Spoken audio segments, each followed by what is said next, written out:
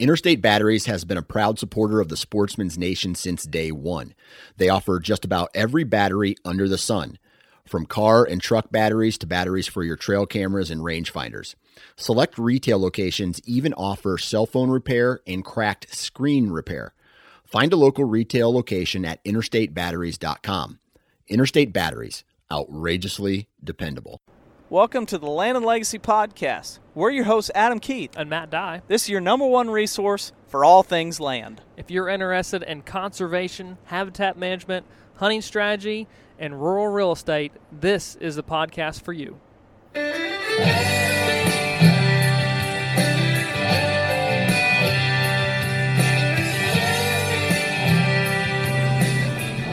All right, guys. Matt, how's it going over there in the big metropolis? It's going good. I actually have company, and my parents are in from Virginia, so it does feel like there's a little bit more activity around here besides just the rabbits, songbirds, and the occasional deer we see and foxes. So, have you guys heard many coyotes after dark? I was talking with Emily, and I've heard them one night out of a month and a half. So very, very few. And we're out at dusk almost every night picking in the garden, looking or something like that. So, it's not like we're not here to hear them. So just very few in the area. Yeah. Right now, currently. Huh. Interesting. So, I wonder what it'd be like in the fall when they're not with young. They're out roaming around more. That'll be interesting to see what happens. Recently, did we talk about the quail last week? I think we did mention the quail hearing. Because we had heard it from you guys on your place and then mentioned on ours. So we're still fascinating. We're another weekend, I guess a first full official week with cows. How was the check-in today? Good. There's still not, I think ultimately it's going to take me having the ability to be there multiple times a week to really get these things used to me. Right now they're still very cautious. Mm-hmm. Ultimately, I'd love to be living there and see them every single day. Right now that's not in the plan, or that's not in the short-term thing. I think 12 months from now, possibly. Sure. So they're doing great. They made the first official move. I'd love to be on day moves, but right now we're on weekly moves. And so Chad moved them yesterday, I believe, and everything's going good. They got plenty of grass, and that's the field they're on hadn't had cows on it, and I don't even know, 3-4 months, if not longer. And so kind of the goal is to keep them on there for a substantial amount. I guess substantial is not the right word. For a nice period so we can give some other pasture some rest. Sure.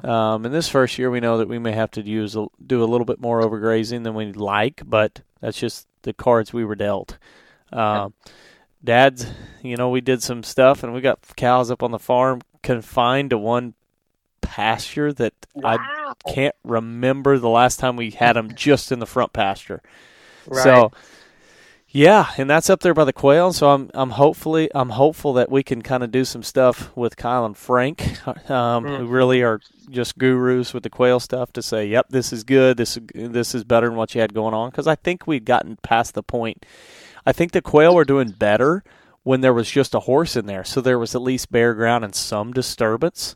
Yeah. And now it's like there hadn't been any disturbance in there in 3-4 years, minus cows in there just for a very short period. And a little bit of cutting of cedars until recently when it really and one really burn. Yeah. Yes. So I'm curious. They're going to be in there for a couple of weeks, and then they're hammering the Japanese honeysuckle, and then when we pull them out, we're going to spray the Japanese honeysuckle, so hopefully knock it out. And then, so there's a multi-step. Invasive species eradication, right? You have I wouldn't even say it's a mechanical, but I guess that's the best way. It's a mechanical reduction with the cows. Consuming the grazing aspect, and then coming in with herbicide after to finish it off. Yeah, that's gonna be a good 1-2 punch. We hope. And then, so that's all. It's kind of weird to see the cows kind of maneuvering around like that and, head in the right direction. So yeah, no, it sure is. That's a great, honestly, kind of lead into today is you can't just always pick up right where you want to be and start implementing everything the way you want it right out of the gate. That's the thing that probably annoys me the most.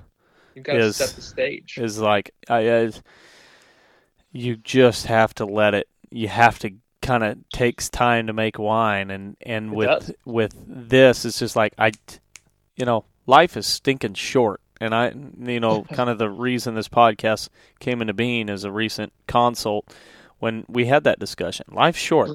Clock's ticking. I don't want to be – I'm not thinking long-term from the standpoint of, like, how am I going to get all this work done, blah, blah, blah. I'm trying to get stuff done so I see immediate impact. I see amazing results, and it happens in 3 years. Yeah. Or less. So, that's the I don't know. Matt typically does the write-ups and the title, and I had podcasts, and we work on kind of pretty much all of our business where he's working on one side of it, I'm working on the other, and we've moved forward in 4 years that way. And so usually the podcast titles are what he picks, but I kind of told him what I wanted this one to be called, 30 Years to Nowhere. And we'll explain what that means. But dead end road. Yeah.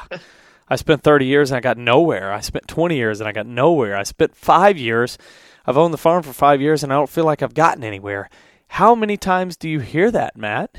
Well, I mean, we're in a unique position to always be the recipients of people reaching out in help, looking for help, in need of help, because of that. So we hear a lot, but there's a lot of people who definitely, whether they want to admit it or not, are in that boat and have felt like they're in that boat, but just don't know where to take it from beyond where they're at, because they're just, whether it's limited information or too much information, it's just information overload, drinking from a fire hose.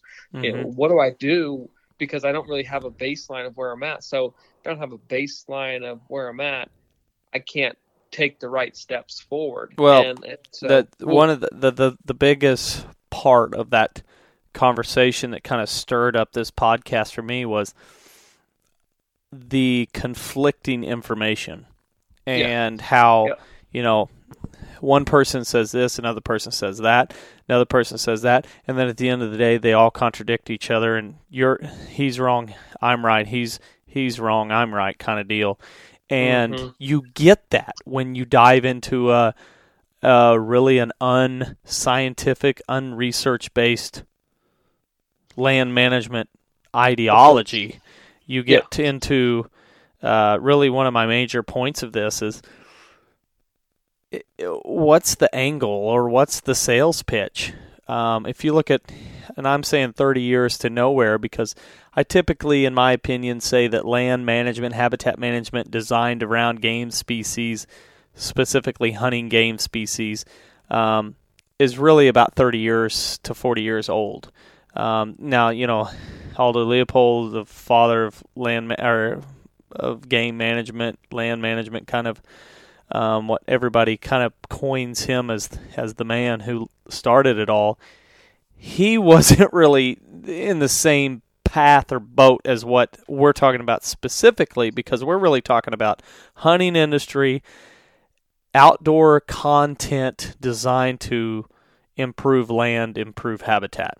And I feel like, for the last 30 years, that's been kind of the heyday of that, if you would agree with that, Matt. Maybe I need to change it 60 years to nowhere. But I think most recreational land people, it's happened in the last 30 years. Yeah, roughly so. From the main focus of purchasing a property, there's been hunting forever, but main focus of buying properties, it seems like, for the recreational aspect has been 50 to 30 years, really, till now. Absolutely. Yeah. And I think we'll go over some of the most talked about ones and kind of why that gets talked about. And then ultimately, at the end of this, it's just a refresher to say, guys, this is really not that hard. It's not that complicated. And it shouldn't take that long, and it shouldn't really ultimately cost half a kid's college fund. Yeah, and not at all. And truthfully, this comes off the heels of you being up north working with on 2 new properties, North Dakota and Minnesota, and then me that same time frame working with on 2 other properties, Iowa and Nebraska, where essentially, well, and actually, as I'm speaking, this is coming back to memory. It was in February of 2020, I visited with the people I went back and visited just this past week in Iowa and Nebraska, back-to-back days. And so... And I was up there, and I saw... I mean, one of these properties is Burr Oaks Bluff, and which you'll have to have Brenton on sometime soon to talk about the update as they're planning the next steps for that property. But yeah, it wasn't that long ago. Well, and that's the whole point, is the amount of work that those 2 landowners and their associates or family have done on the properties and drastically changed the appearance and the habitat on those in that short window by receiving a plan, getting started, amazing transformations. And we just shared one of the transformations on social media from Nebraska. I mean, it's night and day difference from that 30 acres of timber to what it is now in a short amount of time frame. And we have other people who will receive a call and they're saying, man, I've owned this for 15 years and I'm trying to manipulate it and trying to, just make an impact. And there's just quite frankly, there's a right and a wrong way to do it. Yep. And it doesn't have to be this long, drawn out, ginormous, 30-year execution time frame deal. Sure, do you need a plan, that carries you through? Yes, but you still shouldn't be, let's say, implementing new things on a property that far out. Unless it's just an absolute giant property, you should be in a maintenance mode by then. Yes. And so, and you should have already reaped rewards. Yeah. And that's what's the most frustrating solution. thing to me, is to see somebody who's owned a farm for a long period of time and has just really spun their wheels. They've not really gotten anywhere. They haven't really changed the overall, let's just say, the population of the wild turkeys, or seen a leap where, oh my goodness, we're having some bucks on this place now that we couldn't have dreamed of them in the past. Like that we've had a couple Boone and Crockett bucks, or a couple of deer that were over 200, or I don't know what the scenario is, or where you're at and what a significant increase is. But I know one thing's for sure. If you take, almost anywhere where there's white-tailed deer and you say, let's just give them 1,000 acres, but probably more like 3,000 acres, and say, let's just not shoot anything until it's mature, you're going to see a major leap in there's going to be a few deer that squeak through. You're like, whoa, that deer got old and he blew up. And you could do that with almost any 5,000 acres that's got a good amount of timber, mixed, whatever. If you just take 3, even 2,000, and say, here's that, stop shooting them when they're young, you're going to see big deer. And that's that would, in my opinion, and I would say that's one of the best things a person could do if they were trying to get bigger deer, is just stop shooting them when they're small and try to get a big enough chunk that your neighbors don't shoot them when they're small. That's a pretty good one. But most guys aren't dealing with that. And I just look at, some of our clients who, the excuse, I don't have time and I don't have the means. Well, don't have the means, that's not what we're talking about. That's kind of the bread and butter right in the wheelhouse of our consulting business is we can help guys who may not have a huge budget. Because if you're willing to work for it, we can really get you off to the races. And Matt, I'll share with you, I had an email come through this evening from a guy, one of our clients I visited with March, I believe, in Illinois, John, and it was March, I believe. Yeah, it wasn't that long ago. And he's already got all his betting tickets cut in, his temporary forced wonderful. openings. And he's a one-man band. I mean, I think he might have some help, but on this home farm, he had some logging done. I don't know how many betting tickets, probably close to 10 to a dozen. He cut them all in. And I mean, just that alone, he's going to see tremendous changes this fall because of those cuts. That's wonderful. And I mean, he works a full-time job and married, and like he got them all done. Yeah. I wonder how much golf he played this spring, or how much time he went fishing. I've said it once, I'll say it again, but you can't fish your way to better habitat, and you sure can't sink more putts and improve habitat. No. Yeah, No, and that does so not work. he asked me, got that done. Now he's going to be working on trying to get a dozer because I did advise one of his big ridges, and because of the size of the property, I felt like he was good to have a new food plot put in to kind of help space out some of the movement where they're not all going to the east side to go to the food plots. And he's moving right ahead, and I just look at that, and I'm like, this guy, at the pace he's going, and he's gonna betting thickets. He's got the food plot coming in, edge feathering's coming, and then general TSI. And because of the way we lay it out and look at the site index, he's gonna do some TSI in the next few years. That's gonna have the best response. And honestly, he's 3 years in, heavy lifting's over, and now he's in maintenance mode. Yep. And I mean, I'm got to the point where I get frustrated and I get upset for guys who have owned a farm for a long period of time and have just done nothing but spend money and spin wheels. I don't think that there's a product or a series of products that is ever going to hit the market or ever become available to consumers that is ever going to improve the quality of a farm or the increase its ability to hold wildlife or achieve your goals, whatever the case may be. It's not going to come to the market. You're not going to be able to buy it. That's going to give you more results than picking up a chainsaw and a drip torch and knowing how, or a sprayer, or a sprayer and the appropriate herbicides, and knowing how and when to apply them to get a specific response. Yeah, it's honestly, I'm just looking fresh off of a nice chat I had on social media with some guys about some of our one guys are like. It cracks me up. You'll get a kick out of it. One guy asked if we could condense our podcast down and remove some of the banter or some of the fluff, and just give them cold hard how-tos, facts, and wrap it up. Another guy's like, I enjoy the banter, and then other guys jumped in and said that as well. They're like, that's what helps me understand it.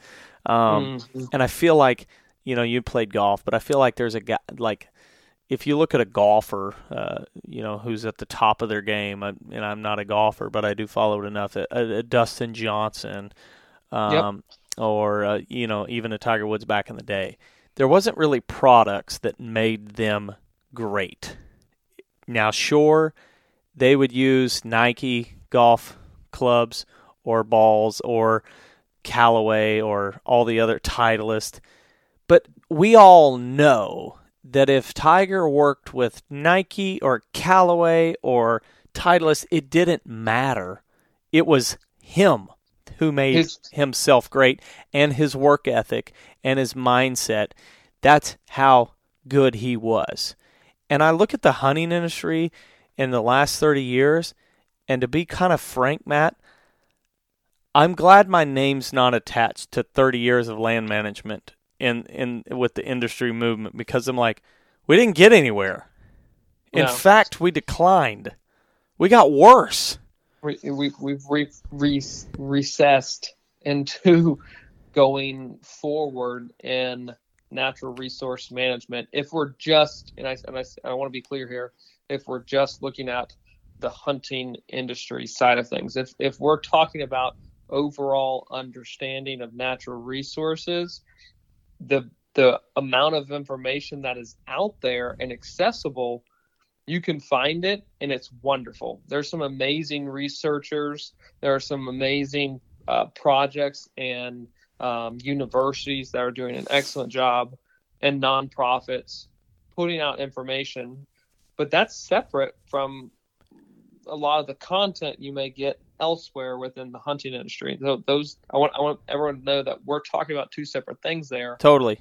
Yep. But we've regressed in a hunting industry side of things. It has been more of what can I obviously buy to distract me from actually the root problems. And you brought up a great point of, there, for someone who doesn't follow sports or doesn't care about sports, more of a business person, everyone has met a really good salesman, someone who just knows how to communicate, knows how to develop a relationship with someone.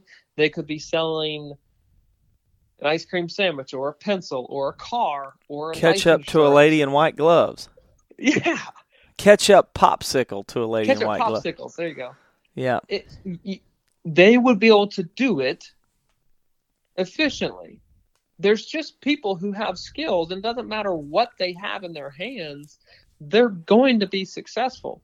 And our job, maybe self-proclaimed, is we want to tell you, everyone listening, what to work with, how to work with it, where it should be worked, where it shouldn't be worked and used, and what to avoid.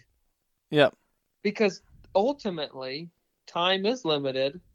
You want the biggest impact. We want the biggest impact for you because we care about the land, because we care about wild game, and we care about just your general success. That you need to know what to use, how to use it, when to use it. That knowledge is the meter of your ability to achieve, but really your eagerness is also a factor that really determines how fast you're going to go. And to me, when I look at, I said it earlier, but what's the angle? And I think about this, like, even politicians, since we're coming off an election year, but usually, oh boy, here we go. You can look at, like, a person's outward message can easily be depicted upon who's funding that message or that platform. And so, like, in the television world, even the local news, you can see advertisements that's who's funding it, so they get their say.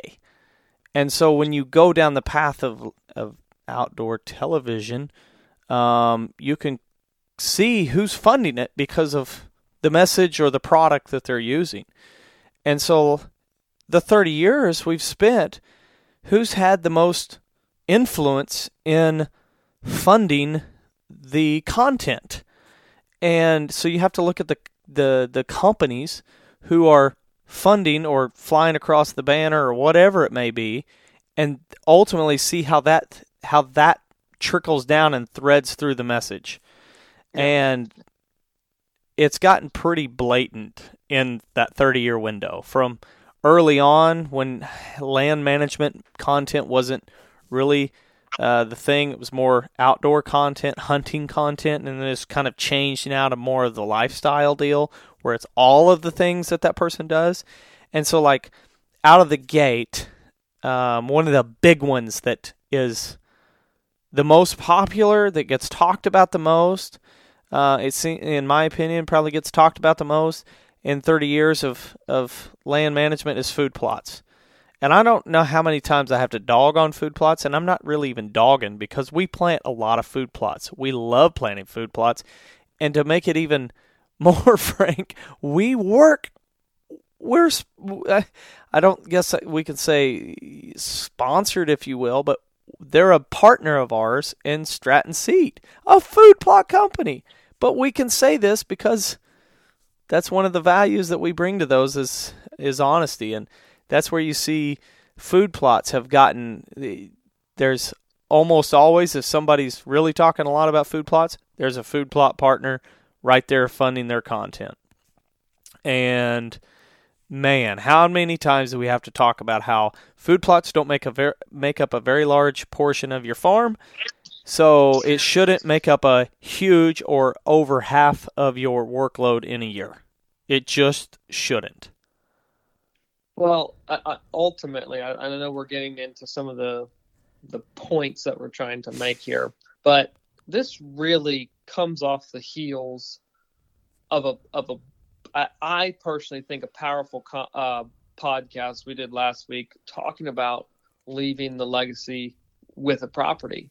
Will Russell out of Pennsylvania. If you want to know what it looks like, if you want to know what we're talking about in having a profound impact on the natural resources, habitat on a given property, please listen to that podcast. We had a great response from people, and then you go like to the next week of consulting, and there are people who are, confused on what to do and don't know where to start, but know that they want to be efficient. They don't want to look back on 30 years. This is the stuff that we cannot have people getting, let's say, dragging their feet with as they're learning the ropes, as they're beginning to become a land manager. It's almost draining to the whole system, because if you get started on the wrong foot and all you focus is on food plots, you're not going to have the greatest success, and you're not going to see this transformation like we're talking about with Will Russell. Like, everyone wants that kind of powerful impact, but wasn't achieved because the food plots were put in. Yeah, the time management is backwards. Yeah. The other big thing, moving from food plots, the other big one that you see is feeders. It seems like feed, and I can say that there's two of them here. Feeders, so what kind of, should you have roasted peanuts? Should you have roasted corn, cracked corn, whatever? Feeders. And they've kind of trickled down because of CWD. Certain states have outlawed it now, but it was kind of in the 90s and 2000s, a lot more states were allowing feeders and also protein feeders. So you had this, you need to put out corn and X whatever, and then you also need to have this protein mixed in. And it was always, hey, if you guys want bigger bucks, and it really was cheesy back in the day, if you want bigger bucks, you need to be using this protein during the year for this amount of weeks, and you need to shift over to this feed through the winter, and then you need to have this out so your bucks can come out of winter so much more productive and be growing bigger antlers. And you like my little accent there, Matt, for the 2002 advertising. That was cute. Yeah. That was cute. And so that was one that, let's just look at it from a food plot standpoint before I get too far away. Food plots make up less than 10% of the property most of the time. And even, the percentage of food plots that look amazing 12 months out of the year, and all the travels Matt and I do, 95% of them don't look good all year long. In fact, most of the time we see, on average, mediocre food plots at best. Would you agree with that? Yeah, I think that's fair. And even social media posts, like it's sad, but when I see one that looks good, it's like, whoa, look at that guy did good. Most of the time, it's like, I've got a failure. I've got this weed. What is it? How do I kill it?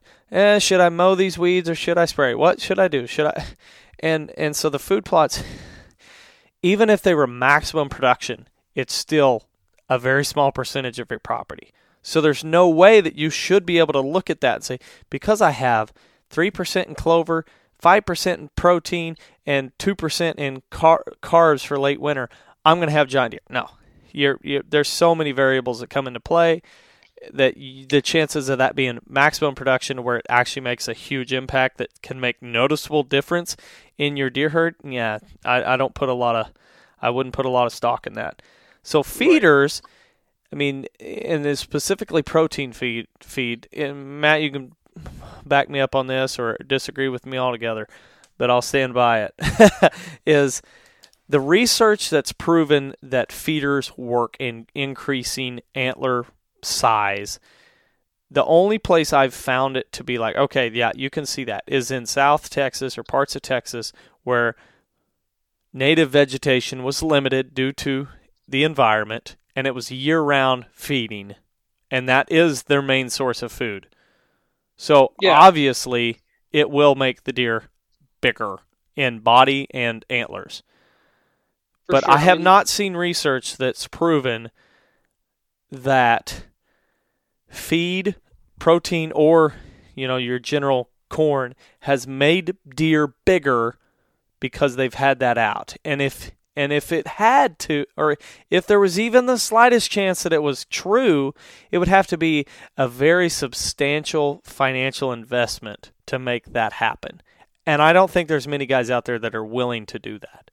It's just not, you can't replicate that in an area that gets 20 inches of rain or upwards of 55 inches of rain. The ground creation, plants, everything is going to produce, in the right situation, way more food available than your poundage of feed that you're feeding across the board, and be diverse, have more minerals, blah blah blah. Yeah. All that jazz that we know. So protein feeders and feeders, just first off, the biggest complaint I have is it costs a lot of money. And then another big complaint I have is it makes some nasty messes on the property. Yes. Some of the grossest places I've seen on properties almost always around feeders. Mud hole, nastiness. Ugh, just gross to me. And somehow seems natural. No. Next up, minerals. This one makes me laugh for the simple fact of it gets pushed so hard, and I'm not sure there's anything that has led to having more advertisements saying you want more non-typical bucks, you want more mass on the antlers, you want bigger antlers, you want bigger bodies than minerals. Well, we know that through good solid research, they're attracted to these minerals because of the salt content. And so what it does is it opens up the door with minerals and a well-placed trail camera. You can attract deer during the summertime frames to these areas, capture some amazing photos on a regular basis. So then it gives this false sense of, I'm doing something, they need this, they have to have it. Inches of antler are growing, developing from June all the way through August. That's when that deer's coming here. So look how much it's building. Like the case could be made by someone who doesn't know that, wow, they're coming there so often. Like, yeah, they have to have all of that. But it's just simply not the case. Totally. Like it makes for a fantastic story for marketing situations to make a big impact on a hunter. But luckily, I'll say this: people can approach minerals differently across the board, kind of a spectrum. But luckily, you could place one site out there, put a camera on it, and you're done. It's not like you have to go and refresh a lot. So it's not compared to a failing food plot system or feeding every other weekend. It's not as time consuming. However, it still has been one of those situations where it can occupy your mind. It can make you run and check that camera way more than you need to be doing when you're on your property. It's just, to me, it's like the domino effect. It just kind of comes back to, well, I've got my minerals, I'm doing all this and that. Yeah. It's all the other activities that kind of go along with it. Well, I think if you take all four of those, because I think those are the four most popular, and really it's three. It's food plots, feeders, and minerals. That's been the one that's for 30 years, that's been kind of like, you want bigger deer? You need to be plant food plots. And it's kind of the one you see a lot in real estate advertisements or discussion in forums and things, like, oh yeah, he's doing everything right. He's got food plots and minerals and feeders. Like, it gets brought up so much of like, oh yeah, that guy kills big deer. He's got food plots, minerals. He does feeders. You know, he's doing it all right.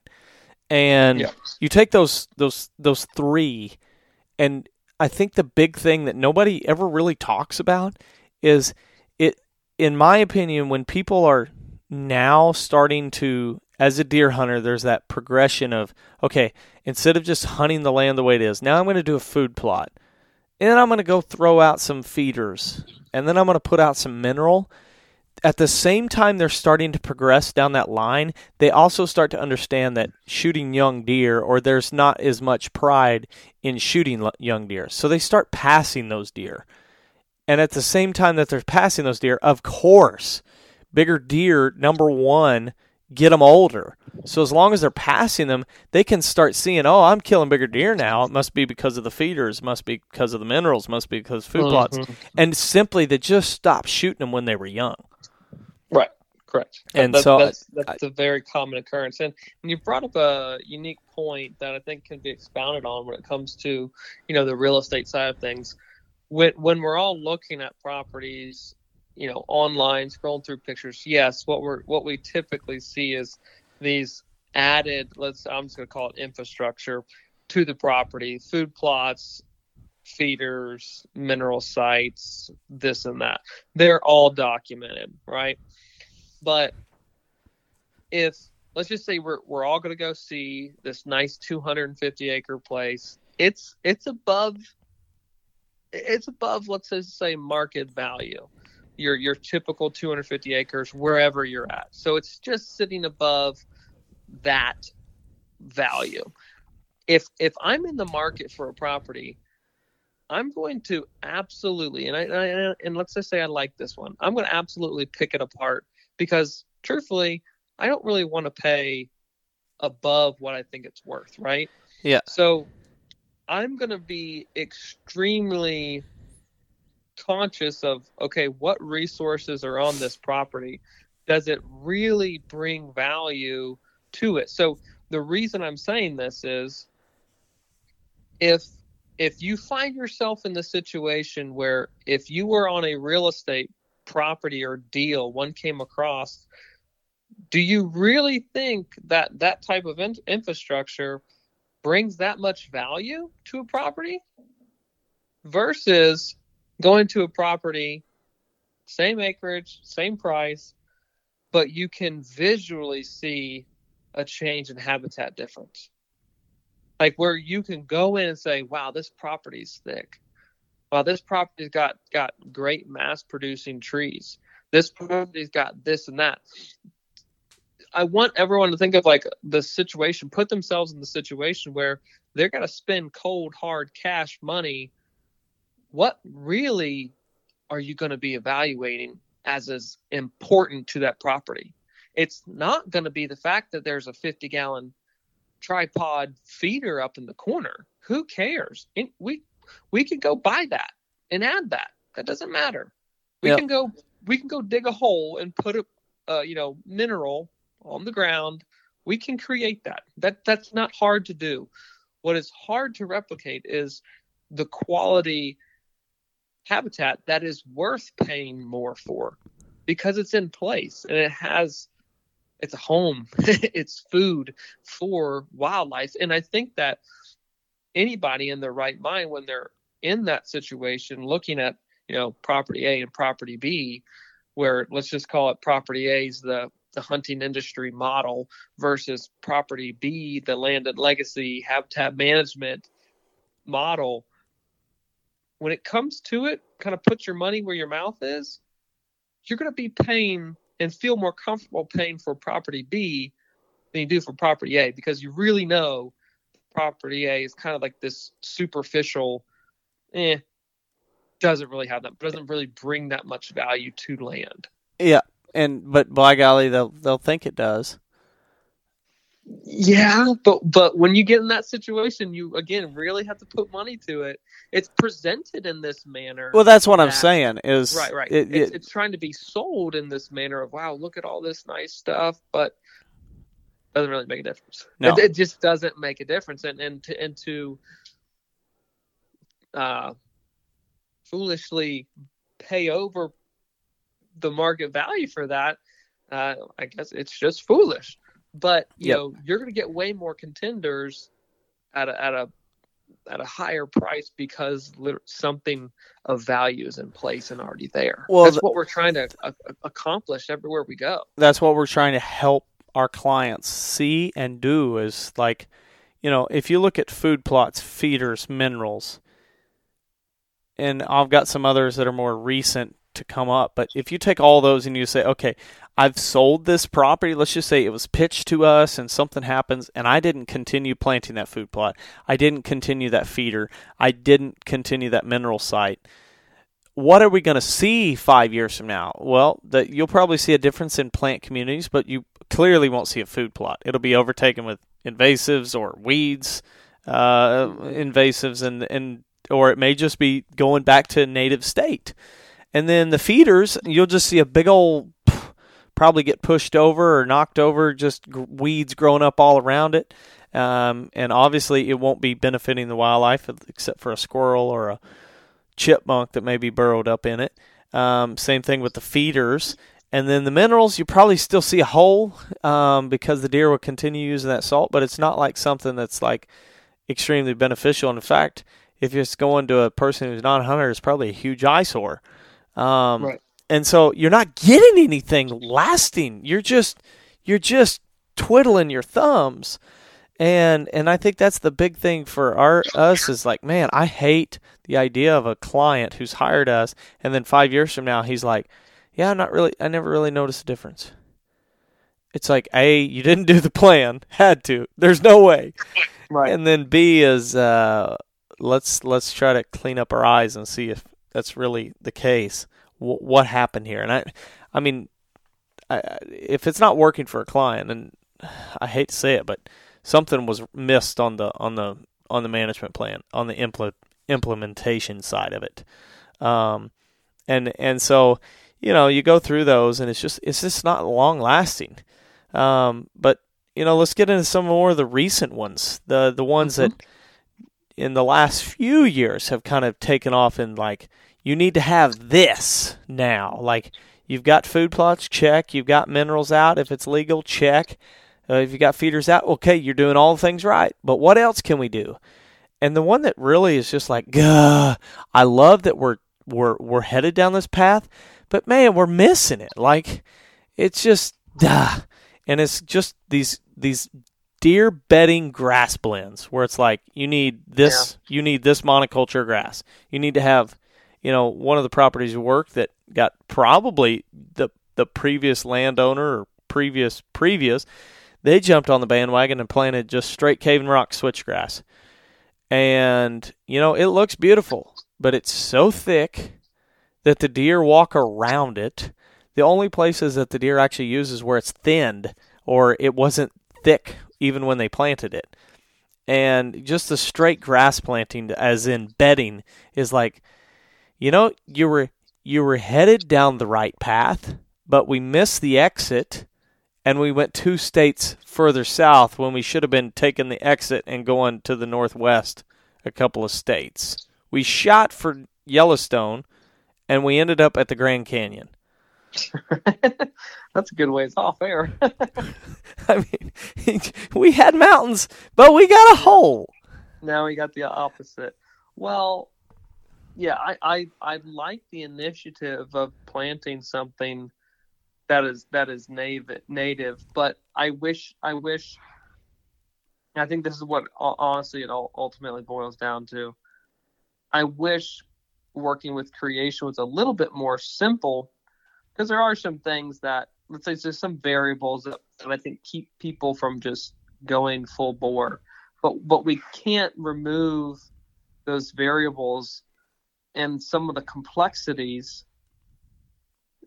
and go straight to a monoculture that's native.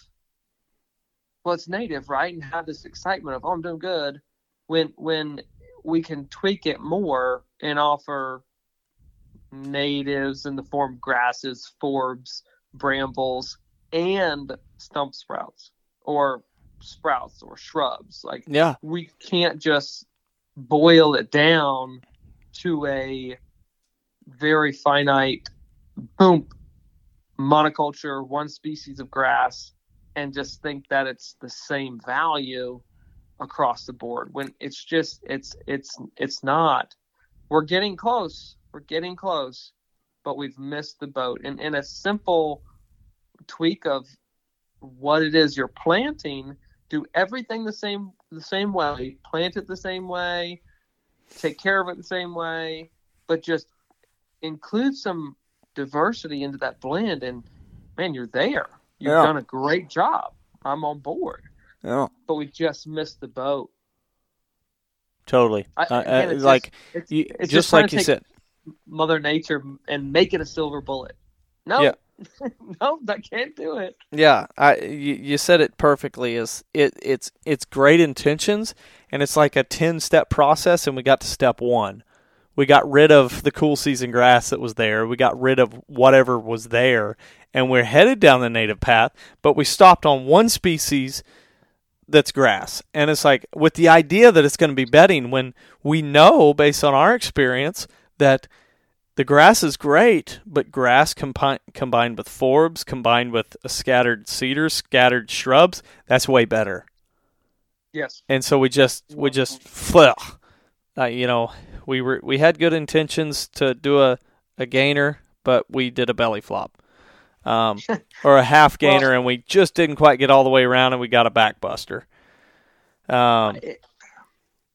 This is a whole nother podcast, but essentially, I think we say that on every podcast, by the way. Probably.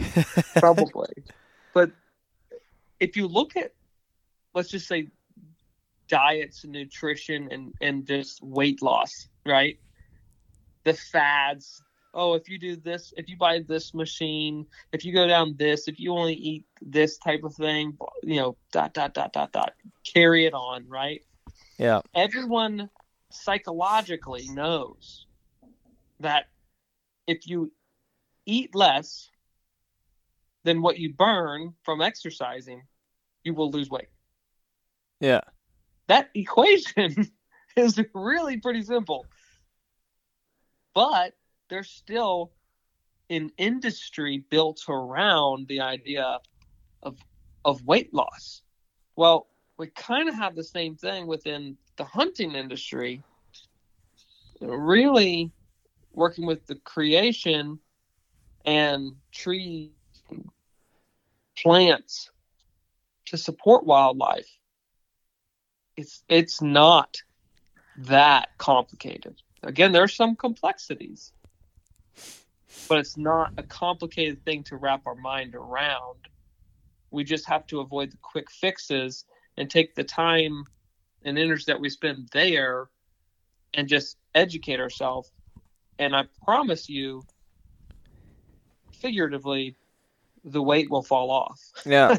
Yeah. You will make an impact. You will have this just shockingly different property to manage and be proud of.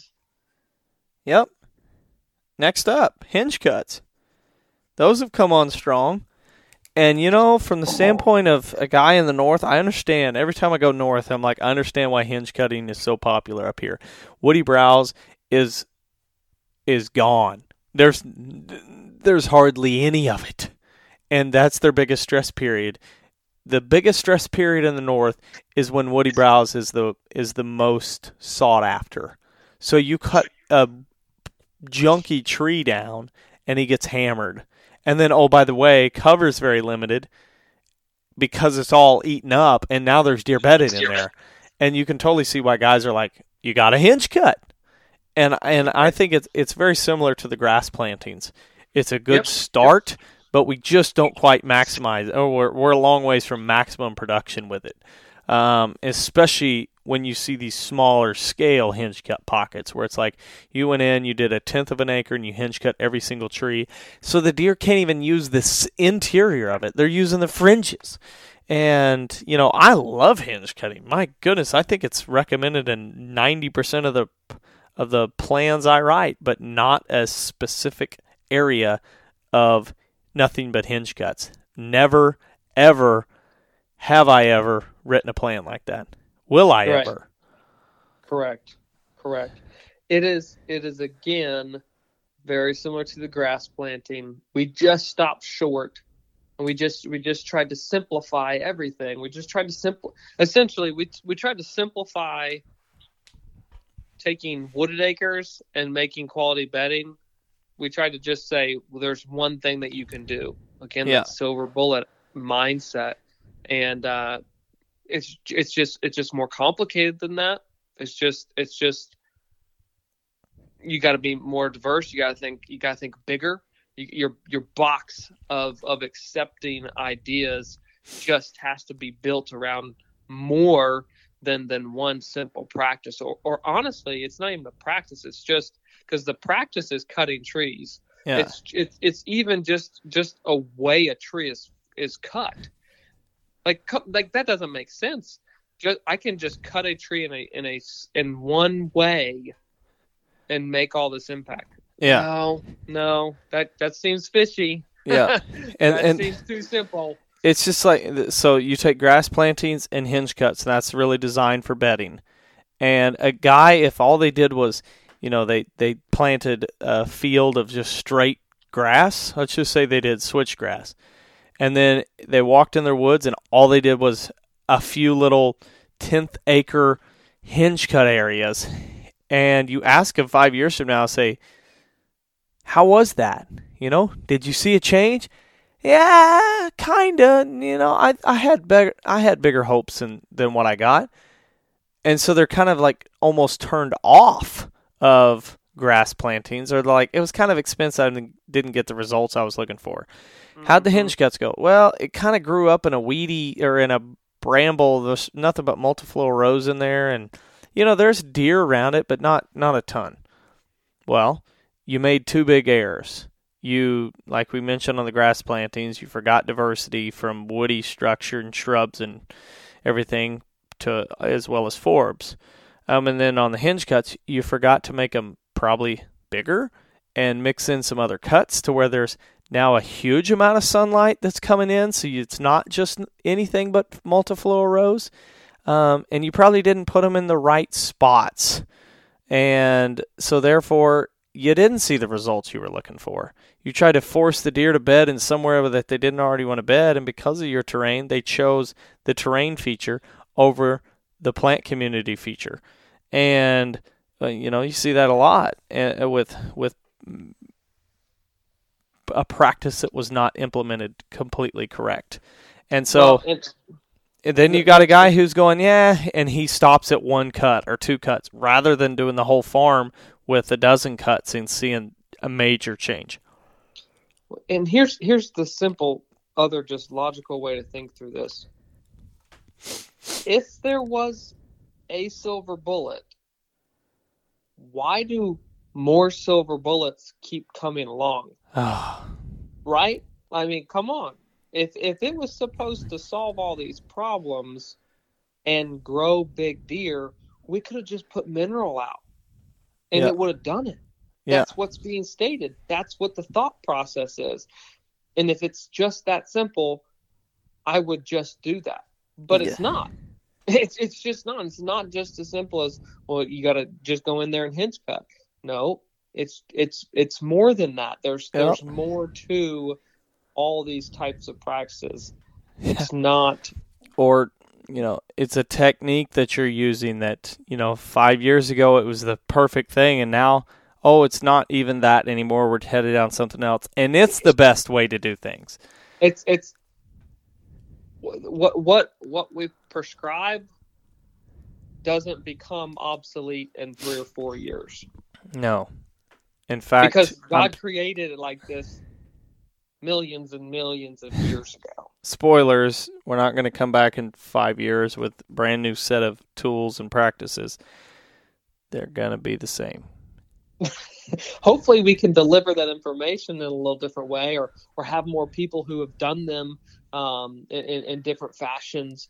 But we want to share those success stories. We don't want to always just share, hey, this is the route we've got to go. Yeah. We want more and more individuals coming on the podcast to talk about, hey, this is what I did, and I applied this, and it literally worked just like you said so.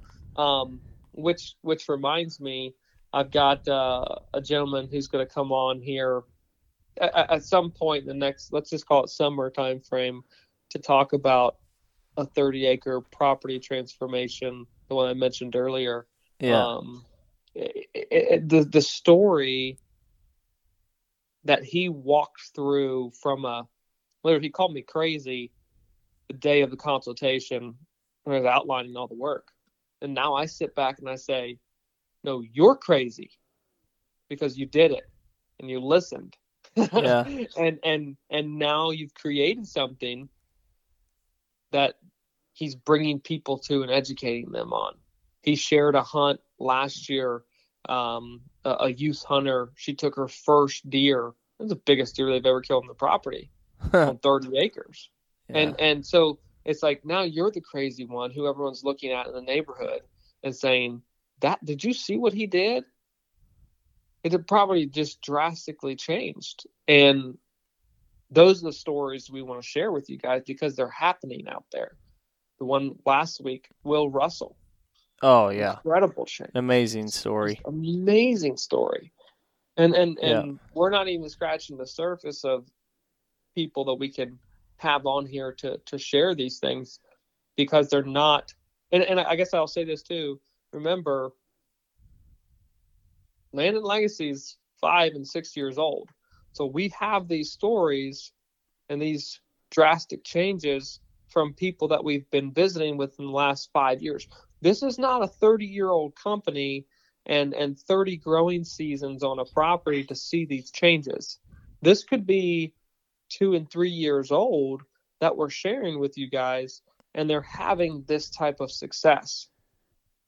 We're not going a 30-year road to find ourselves scratching our heads and saying, what the heck, man? Where's that change that's kicking in this year, right? Yeah. No, I'm making that difference. So, I'm the catalyst for the change. So many times, too, it's like every year, and we're kind of in that period of time right now where guys are waiting on the trail cameras they've got the trail cameras out, and they're like waiting to see, I'm hoping for a wet spring because I know that wet springs result in bigger antlers.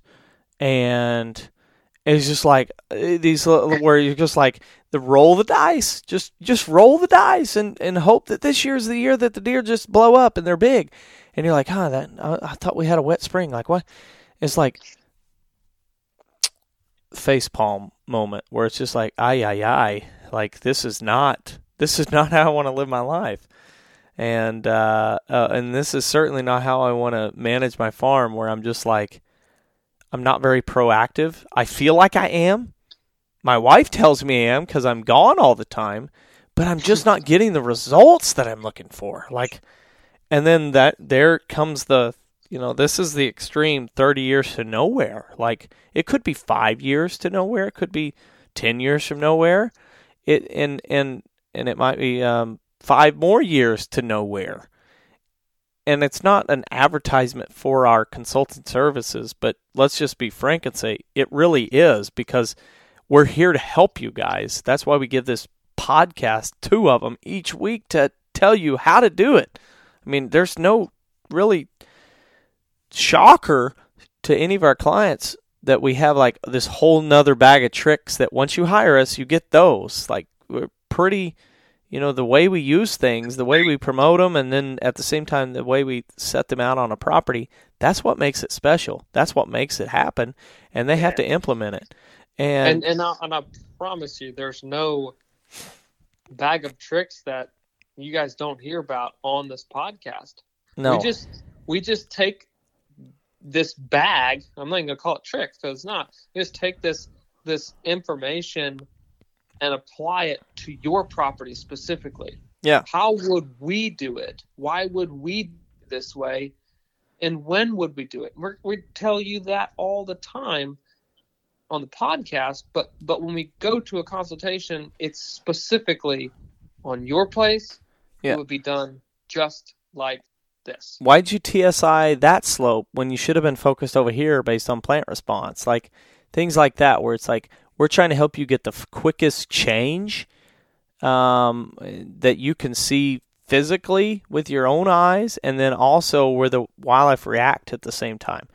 Mm-hmm. And so we recommend usually a 5-year plan, could be even a 3-year plan, of saying this is the heavy lifting the first 2 years, and then after that everything kind of slows down and we get more into a health standpoint where it's not going to be as blatantly obvious of the immediate impact, but it still has a huge impact. It's just a lot more subtle.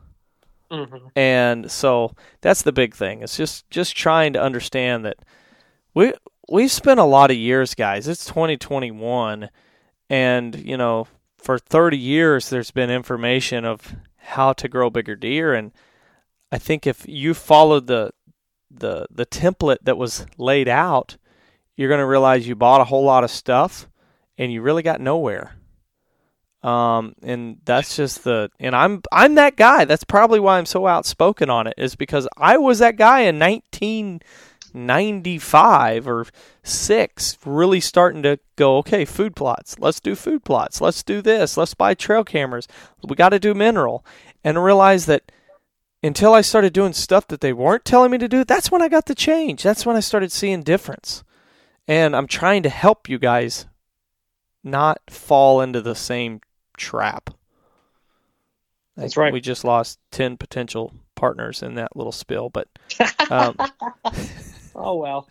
I told a guy, I said, Still Chainsaws not writing sponsorships for habitat managers right now, but if they were, I'd be the first in line because I could sell a chainsaw. Yeah. Heck yeah. So that gum right. And I've got 2 other things on here that we don't even need to cover much, but fruit trees and screening.